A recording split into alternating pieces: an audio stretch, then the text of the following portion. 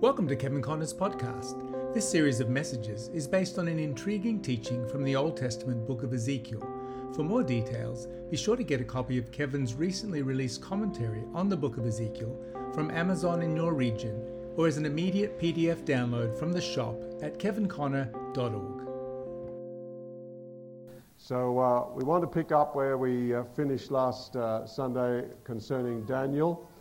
And so, as most of you have been here, we're just going to read the two verses from Ezekiel 14 and verse 14 and then verse 20. And if you have not been here, we'd like to encourage you to pick up the tapes on the series that we've been doing together on these three men. All right, Ezekiel chapter 14 and verse 14 says, "Though these three men, Noah, Daniel, and Job, were in it, they should deliver but their own souls by their righteousness, saith the Lord God." Then again in verse 20, it repeats the same words. "Though Noah, Daniel, and Job were in it, as I live, saith the Lord God, they shall deliver neither son nor daughter. They shall but deliver their own souls by their righteousness." Now, in the series we've been doing together on these three men, we looked, first of all, in our first part on the God's four sword judgments and the God choosing out these three men. Then in our second session, we went through Noah, who was a prophet. And the last Sunday, we've been looking at Daniel, Noah the preacher. And then last Sunday, Daniel, the prophet. And then Job, the patriarch, which we'll pick up in a subsequent Sunday. And so I just want to take a very brief moment to review what we covered last week. In contrast to Noah, who was about 480 years of age, when the word of the Lord came to him about the flood and everything like that and building the ark, here we have Daniel, a young man, about 17 to 21 years of age. And we had all our young men and young people who are between that age, 17 to 21. Why don't you just stand one more time quickly this morning? All our 17 to 21-year-olds, why don't you stand wherever you are in the auditorium? Mark standing, get down. I said the 17 to 21s, okay. All right, let's give them a hand again and show our appreciation for them. You can be seated. So we're after everybody with the word, but we're particularly looking at the age group here. So we saw that Daniel, as a young man, was taken to Babylon, and what a contrast it was for him after leaving Jerusalem and the city of God there, and the temple of the Lord, the house of the Lord, the Levitical priesthood, the animal sacrifices, the worship after the tabernacle of David, and the worship of the one true God, and then suddenly land in the city of Babylon as a captive and see all the idols and the temple to Baal.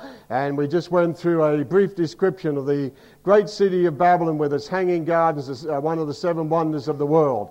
Then we went to Daniel chapter 1, and particularly looked at some of the qualities of the young man.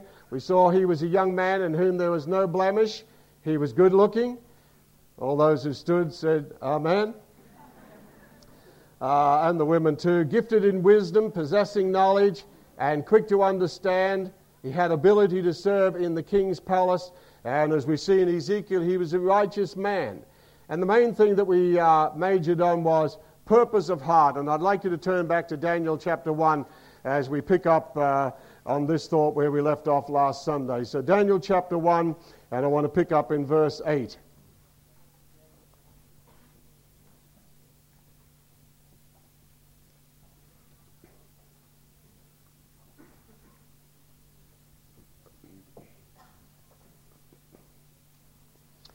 All right, in Daniel chapter 1 and verse 8 we're told, "But Daniel purposed in his heart that he would not defile himself with the portion of the king's meat, nor with the wine which he drank. Therefore he requested of the prince of the eunuchs that he might not defile himself." And so the whole issue there is that Daniel purposed in his heart not to be defiled with a portion of the king's meat, nor with the wine which he drank. And as we saw last Sunday in our final moments there were two major reasons why Daniel and his companions, Hananiah, Mishael, and Azariah, why they would not touch the portion of the king's food or his wine, is because, first of all, in Babylon they ate certain unclean foods that were forbidden by the word of the Lord. And we saw that in Leviticus chapter 11 and Deuteronomy chapter 12, that God listed out for the nation of Israel clean foods and unclean foods, what they could eat and what they couldn't eat. You could call it legalism, call it what you like, but God said it. And when God says a thing's unclean, that settles it. Everybody said amen? We may not ask why, but it was ceremonially unclean before the Lord. And as I said, Daniel and his companions, they could have rationalized and said, here we are down in Babylon, and when you're in Babylon or when you're in Rome, do what Rome does. When you're in Babylon, do what Babylon does. They could have got into wine sipping and social drinking or anything like that and say, well, this is the king's wine. We're in Babylon. We'll never get back to Jerusalem again. And there could have been a lot of rationalization as goes on today in our society. And so they could have had any excuse. But the weight of the Word of God proved it. And so the first thing is that these foods were unclean and forbidden by the Lord. And so Daniel purposed in his heart he would not defile himself with this food. The second reason we picked up was that the food was offered to idols. And we quoted Jeremiah chapter 50 where Babylon is a land of graven images and they are mad upon their idols. In Isaiah chapter 44 and chapter 47, just chapters, these whole chapters are given over to the stupidity of idolatry. And Babylon was saturated with sorcerers, enchantments, astrologers, and stargazers, and all forms of occultism, magicians and wise men, and all forms of Satan worship. And that's the whole picture that we have there, that this was offered to idols. Now, some of the students, and I said last Sunday, it's all right for many of us as Australians, but I always feel for the students, Asian students who have to go back to Malaysia. What do they do in situations when they go back to unsaved parents, and then sometimes the parents say, well, this food has been offered to idols, and you call yourself a Christian. Now, I just want to clarify because several said, well, Kevin, we were just in a little bit of confusion after your message on this matter. I want you to turn back to 1 Corinthians chapter 10. So we want to be helpful here. And so we're dealing with different cultures, but all of us are in the kingdom of God culture. Amen? And it's what the kingdom of God culture says, not what Australian or Western culture says, or Malaysian culture, or Indonesian culture, or European culture.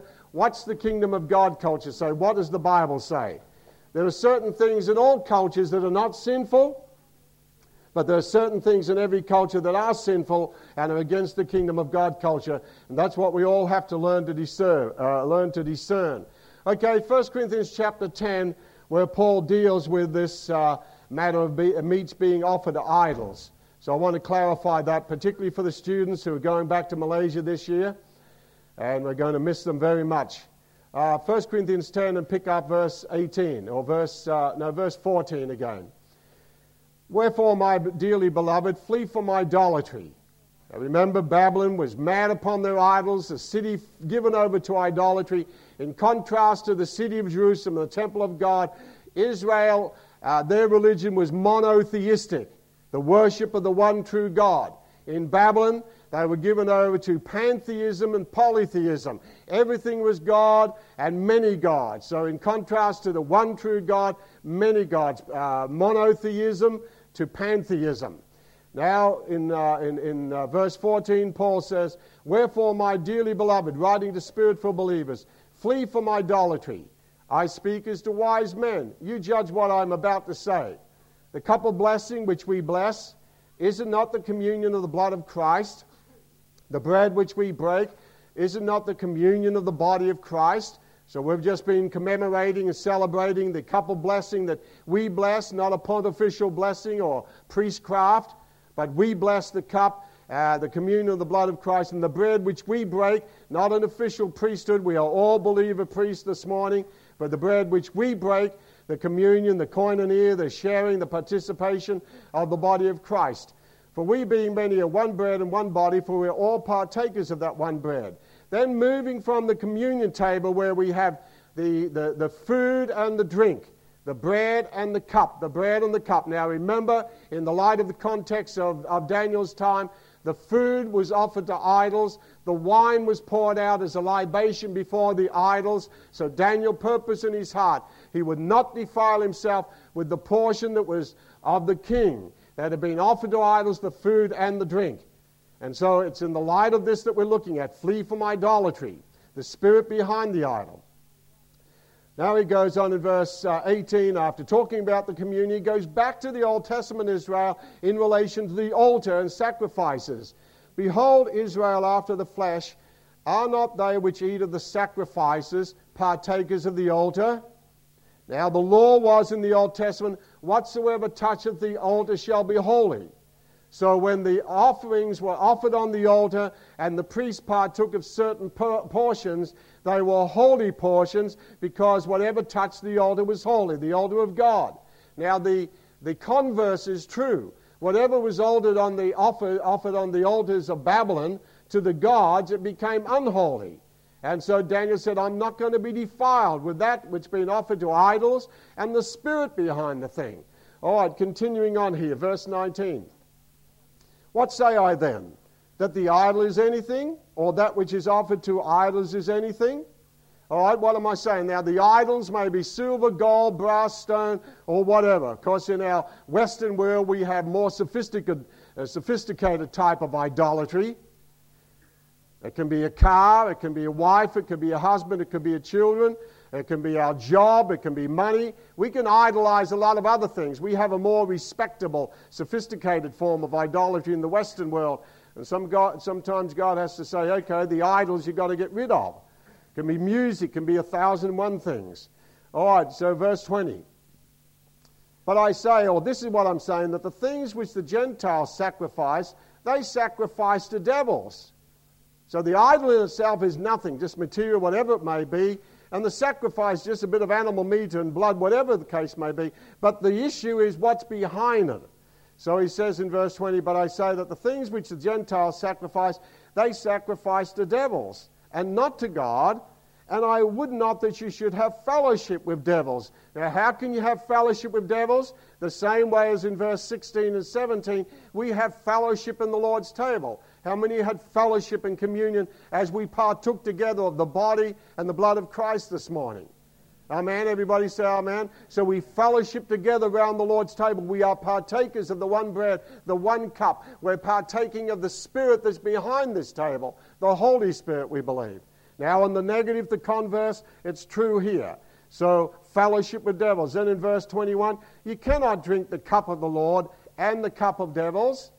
So you Corinthians, you cannot go to the temple. And when I was in Corinth a number of years ago, I went up to the hill there to Acrocorinth and around the ruins of the temple, and all this sort of came a little bit more alive to me. So you can't go to the temple of Corinth, which is an unholy temple, a temple of prostitutes, and drink the cup that's offered to the gods there and the prostitute gods and everything like that, and then partake of the sacrifices, then come back to the church, the house of the Lord, the temple of God, which is a holy temple, which you are, and partake of the Lord's table. You can't have the cup of the Lord and the cup of devils.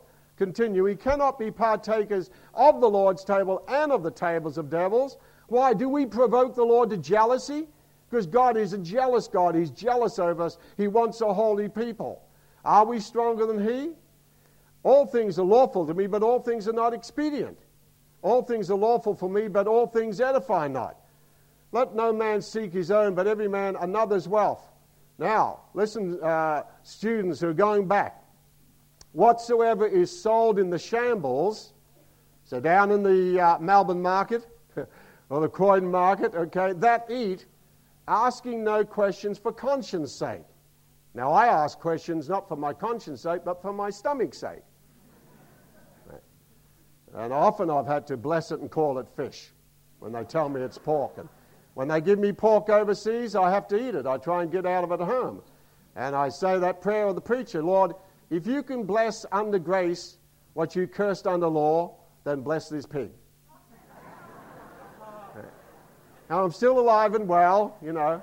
I don't know what God does to it on the inside. Anyway, okay, for conscience sake, for your stomach's sake, for the earth is the Lord's and the fullness thereof. Now, the next part here, verse 27.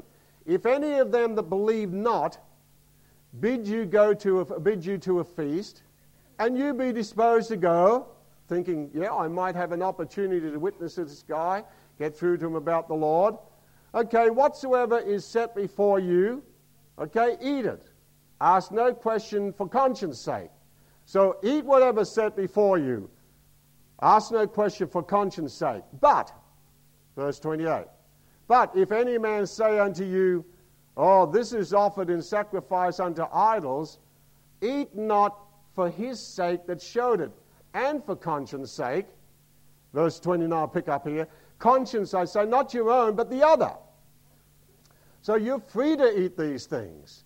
But if they say this is offered to idols, then I would not eat and say, okay, because of that, he showed it to you. But otherwise, why do we say grace? Very reason we say grace is that God will bless the food to our bodies, reverse the curse, and I often say this, Lord, bless the vitamins and curse the calories in Jesus' name. And it's worked for me so far. See? That's why I can live off the fat of the land. The fat's here and the land's here.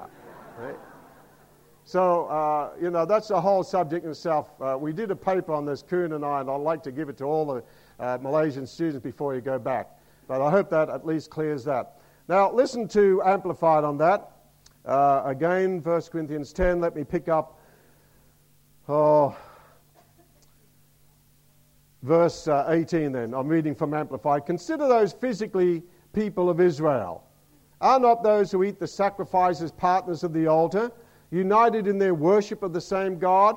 What do I imply then? That food offered to idols is intrinsically changed by the fact and amounts to anything, or that an idol itself is a living thing? No. I am suggesting that what the pagans sacrifice, they offer in effect to demons, to evil spiritual powers, and not to God at all. I do not want you to fellowship and be partners with diabolical spirits by eating at their feasts. You cannot drink the cup of the Lord's cup and the demon's cup. You cannot partake of the Lord's table and the demon's table. And then he goes on. So I recommend that you read the thing fully through in Amplifier, which really amplifies it very much. So that's the issue, that the food was unclean, and the law of the Lord said it. And number two, spirits were behind the idols. I want to read something from you. I'll tell you where it's from, and I need to say this. This is from the Apocrypha, and I in no way endorse the Apocrypha. Okay, it's uninspired. It contradicts in areas the Bible, but some of it is just very interesting history. And in this part, it's picked up on the history of the destruction of Bel and the dragon, and traditionally, it's supposed to be cut from the end of the book of Daniel. So I'd like you to read this story. I think you'd enjoy this part. And the gist of the story is this, that when they offered the meats to the idol, then the idols apparently ate the meat.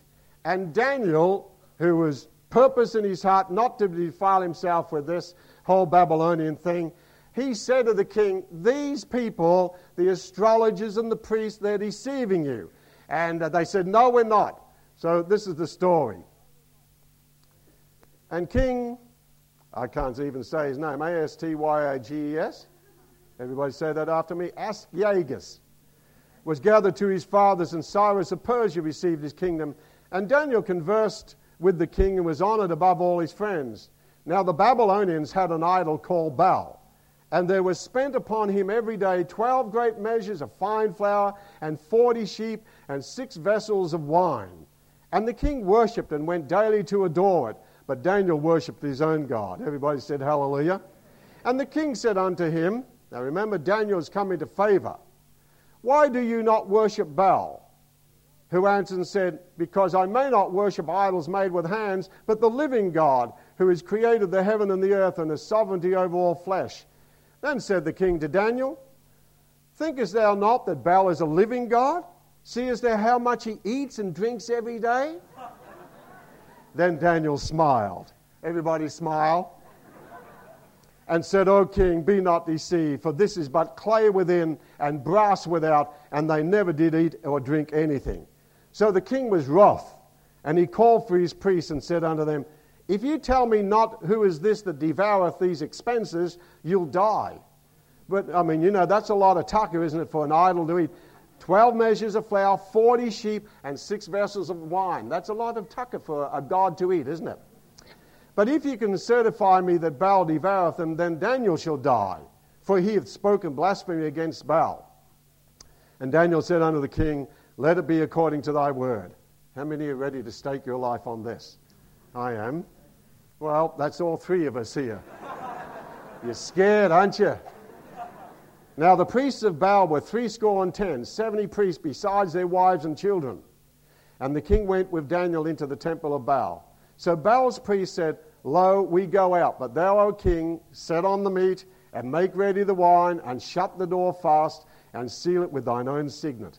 And tomorrow when you come in, if you find not that Baal hath eaten up all, we will suffer death, or else Daniel that speaketh falsely against us. And they little regarded it, for under the table they had made a privy entrance, whereby they entered in continually and consumed those things.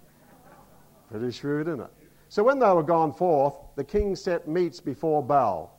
Now Daniel had commanded his servants to bring ashes, and those that strewed throughout all the temple in the presence of the king alone. Then went they out and shut the door and sealed it with the king's signet, and so departed. Now in the night, are you enjoying this story?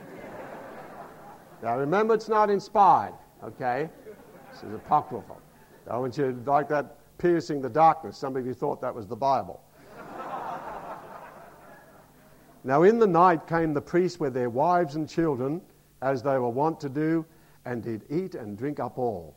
In the morning betime, the king arose, and Daniel with him. And the king said, Daniel, are the seals whole? And he said, Yea, O king, they be whole. And as soon as he had opened the door, the king looked upon the table and cried with a loud voice, Great art thou, O Baal, and with thee is no deceit at all. Then laughed Daniel. Oh. Well, something like that, with a Hebrew accent.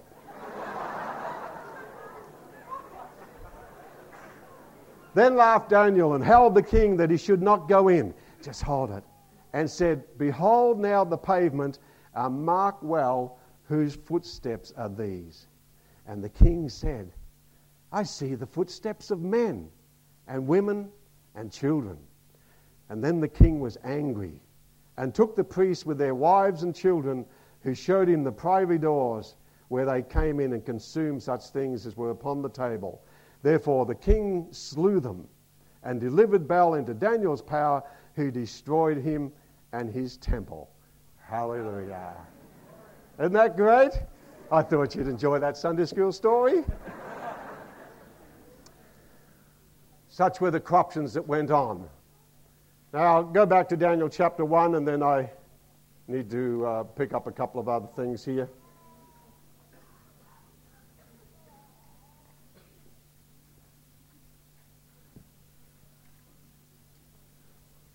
Now, as you glance over the rest of the chapter here, just a few thoughts, and then I need to pick up other thoughts here.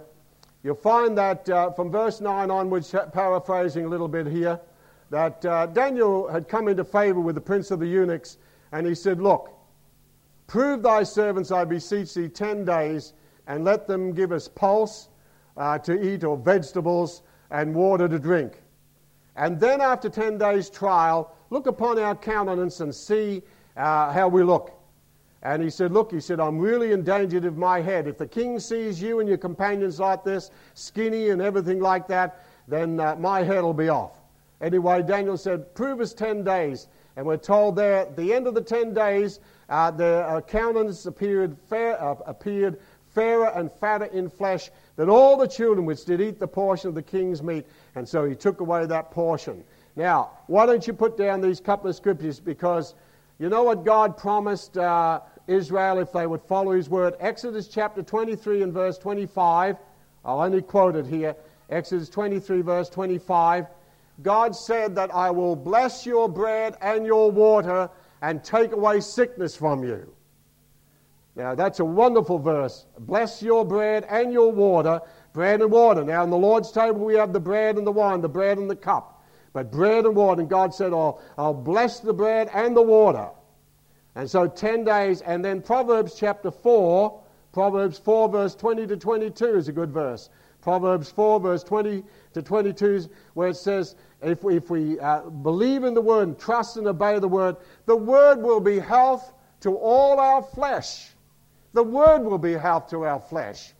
That's divine health, isn't it?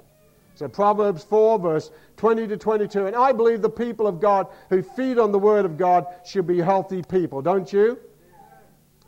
All right, so at the end of the 10 days, in verse 17 of Daniel 1, we're told, as for these 4 children, God gave them knowledge and skill in all learning and wisdom, and Daniel had understanding in all visions and dreams. So there's the tremendous picture that we had. Now, I just want to remind us of our last thing that we finished on last Sunday. We said today that because of the occultic thing and the demons behind everything and spirit behind everything, we said, I believe there's a spirit behind the communion table. How many believe that? It's the Holy Spirit. I believe there's a spirit behind this book. How many believe what spirit it is? Holy Spirit. I believe there's a spirit behind our singing as we worship the Lord. What spirit is it? Holy Spirit.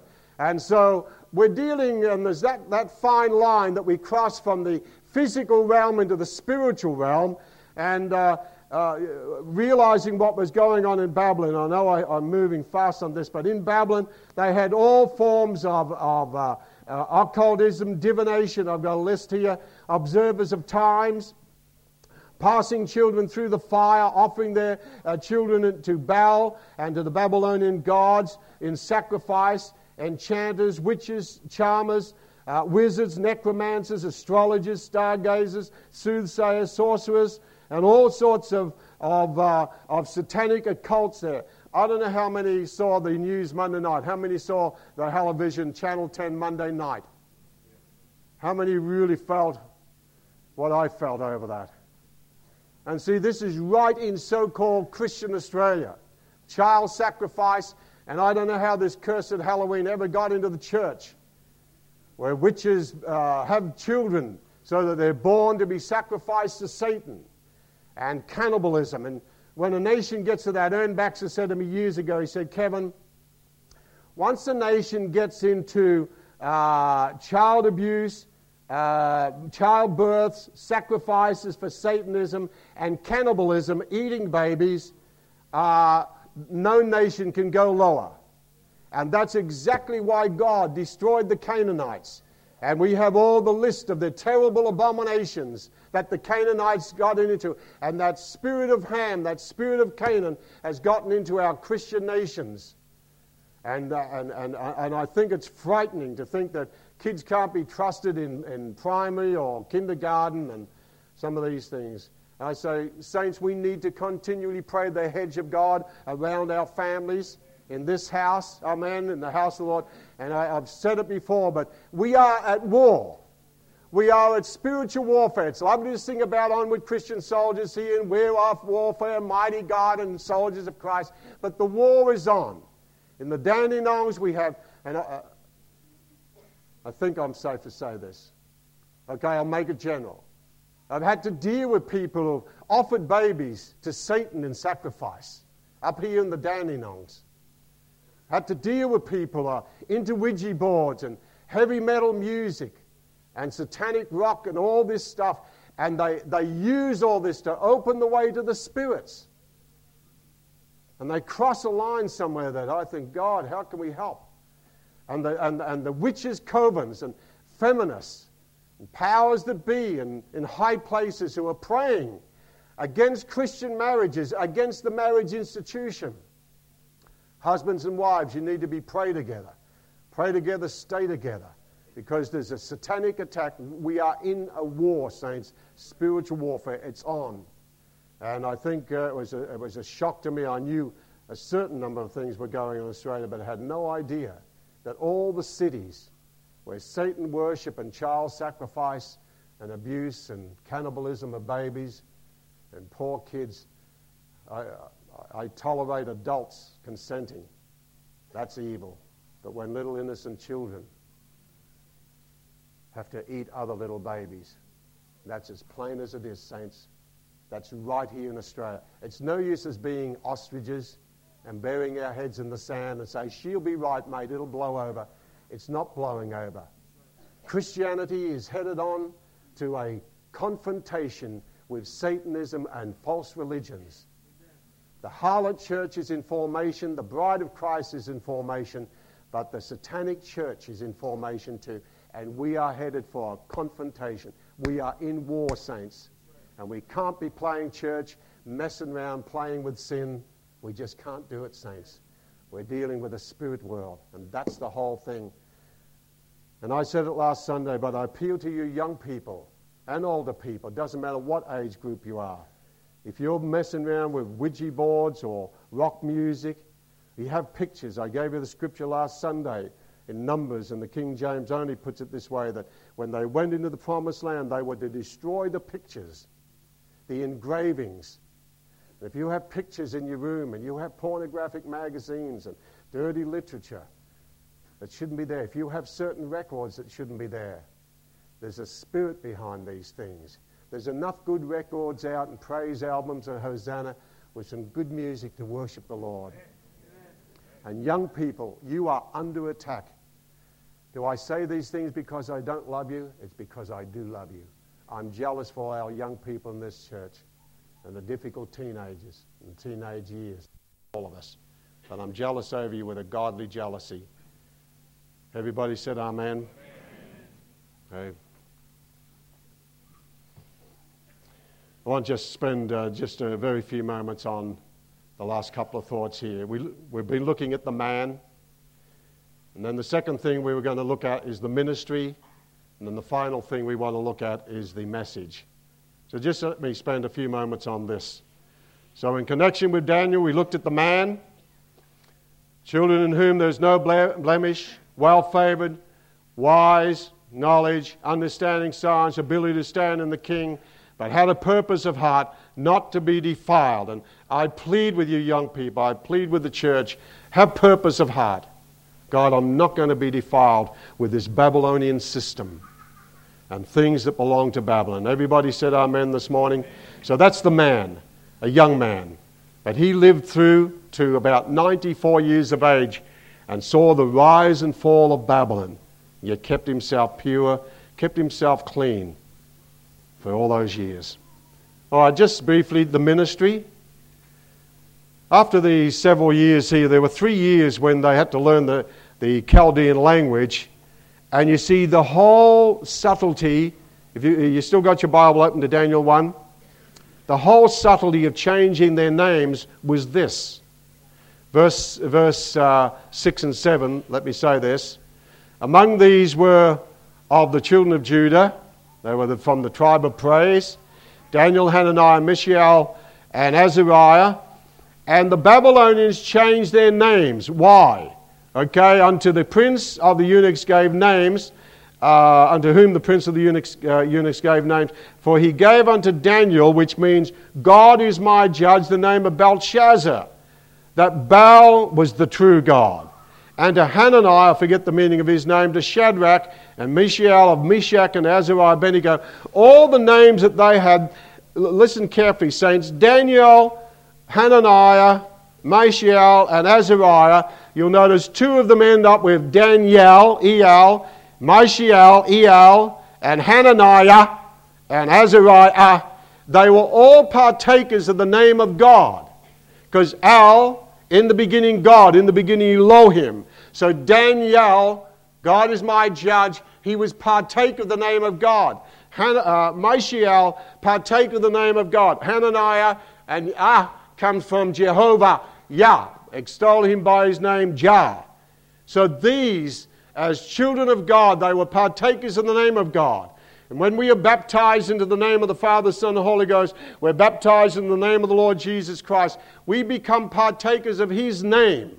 And let everyone that names the name of Christ depart from iniquity. If you call yourself a Christian, and I call myself a Christian, we cannot live a life of iniquity. You call yourself a Christian. How many know that the world has a higher standard for Christians than we do?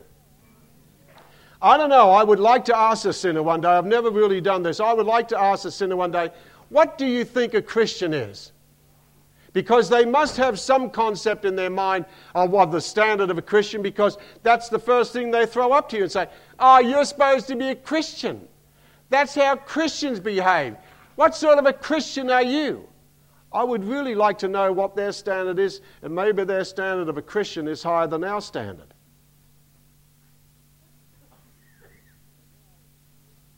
So now, in the change of names, they were going to become partakers in name of the gods of Babylon.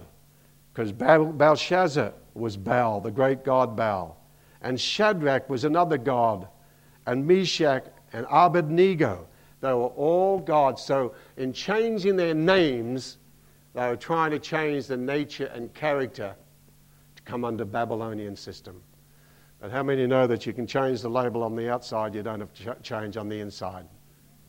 And so though Daniel had Babylonian names and his companions, yet he purposed in his heart. Now this young man, his ministry, he was called to be a prophet. And a special kind of a prophet.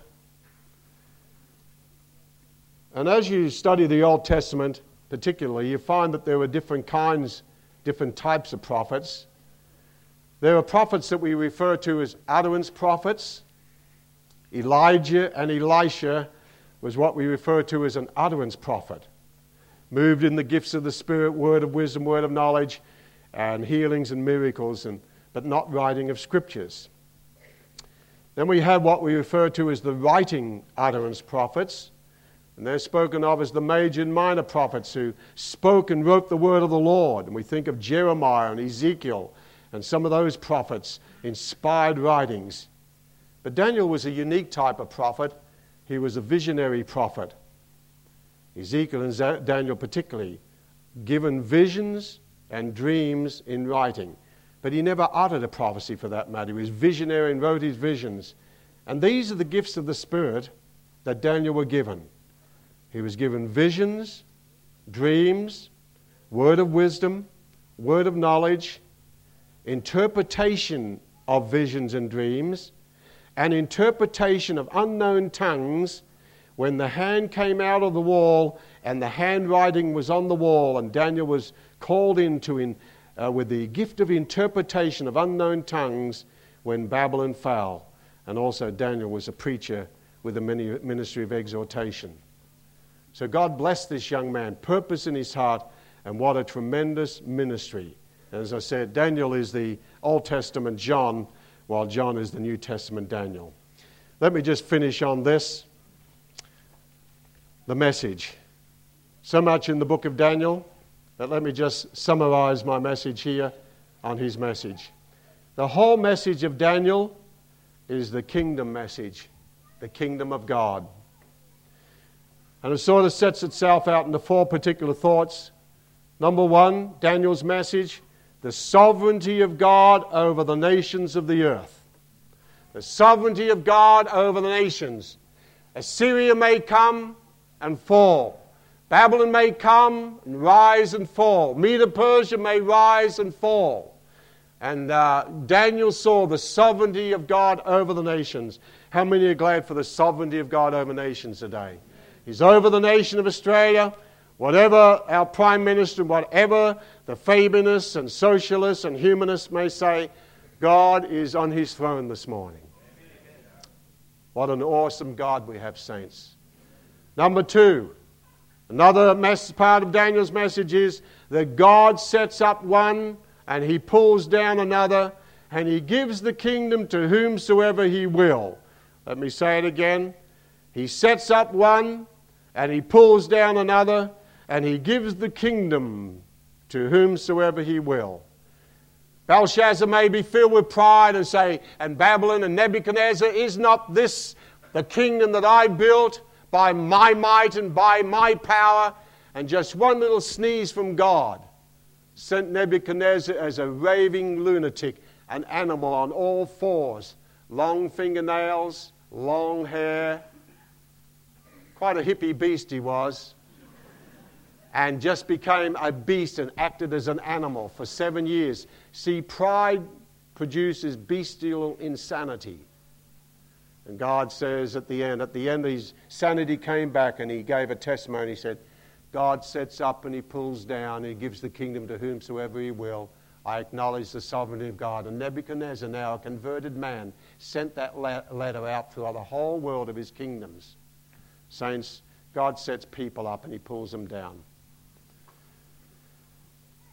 Number 3, God reveals his secrets to his servants concerning the destiny of world kingdoms.